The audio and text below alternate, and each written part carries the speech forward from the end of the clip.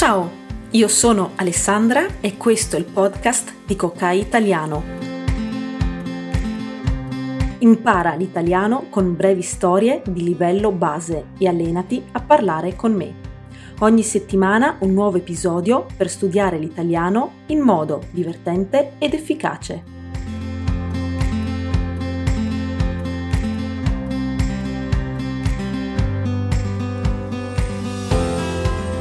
Ciao e bentornati a Vacanze italiane, il podcast per imparare l'italiano mentre viaggi in Italia. Hello and welcome back to Vacanze italiane, the podcast for learning Italian while traveling in Italy. Timmy e Jimmy sono ancora a Napoli e stanno esplorando tutte le bontà gastronomiche, per cui oggi ti aiuterò a creare un dialogo per prenotare un tavolo al ristorante e ordinare del cibo.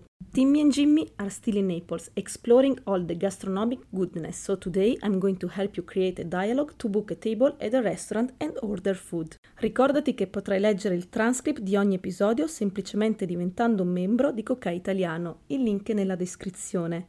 Remember that you can read the transcript of each episode simply by becoming a member of Italiano, link in the description. E ora continuiamo con il nostro viaggio. Now let's continue with our journey. Pronti? Iniziamo! Timmy dice: Jimmy, che ne dici di concludere questa splendida giornata al mare con una cena al ristorante? Jimmy risponde: sì, mi sembra un'ottima idea, Timmy. Hai qualche posto in mente? Timmy dice: ho sentito parlare molto bene di La Trattoria. Hanno una fantastica selezione di piatti tipici. Jimmy risponde: va bene, chiamiamoli per prenotare un tavolo per 2 per stasera. Allora Timmy telefona al ristorante e dice: pronto? Buonasera, vorrei prenotare un tavolo per 2 per oggi, per favore. Cameriere: certo, a che nome posso prendere la prenotazione? Timmy dice: mi chiamo Timmy Smith.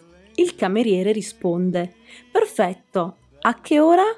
Timmy dice: alle 8. E il cameriere risponde: grazie mille, a dopo. La sera, alle 8, Timmy e Jimmy arrivano al ristorante. Il cameriere li accompagna al tavolo. Buonasera, ecco a voi il menù. Intanto desiderate qualcosa da bere? Timmy dice: per favore, un vino rosso della casa e una bottiglia di acqua minerale. Cameriere: perfetto, intanto vi porto da bere. Così il cameriere porta la bottiglia di vino e prende le ordinazioni e poi chiede: e da mangiare? Avete già scelto? Timmy risponde: sì, vorremmo un antipasto di fritto misto, poi una pizza e 4 formaggi per me e una parmigiana di melanzane per lui. Cameriere dice: benissimo. Poi il cameriere porta da mangiare, Timmy e Jimmy mangiano e alla fine della cena il cameriere torna per accertarsi che gli ospiti siano soddisfatti e chiede: è stato tutto di vostro gradimento?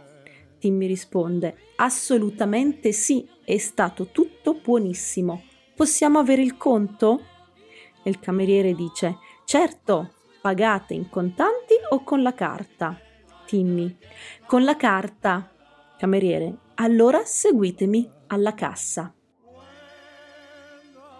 Qui finisce la cena di Timmy e Jimmy. Conosci altre espressioni utili da utilizzare nei ristoranti italiani?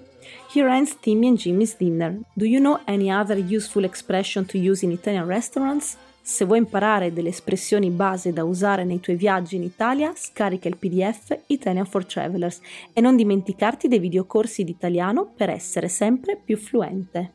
If you want to learn some basic expressions to use in your travels in Italy, download the PDF Italian for Travelers and don't forget the Italian video courses to speak Italian better and better. Buon viaggio e ciao!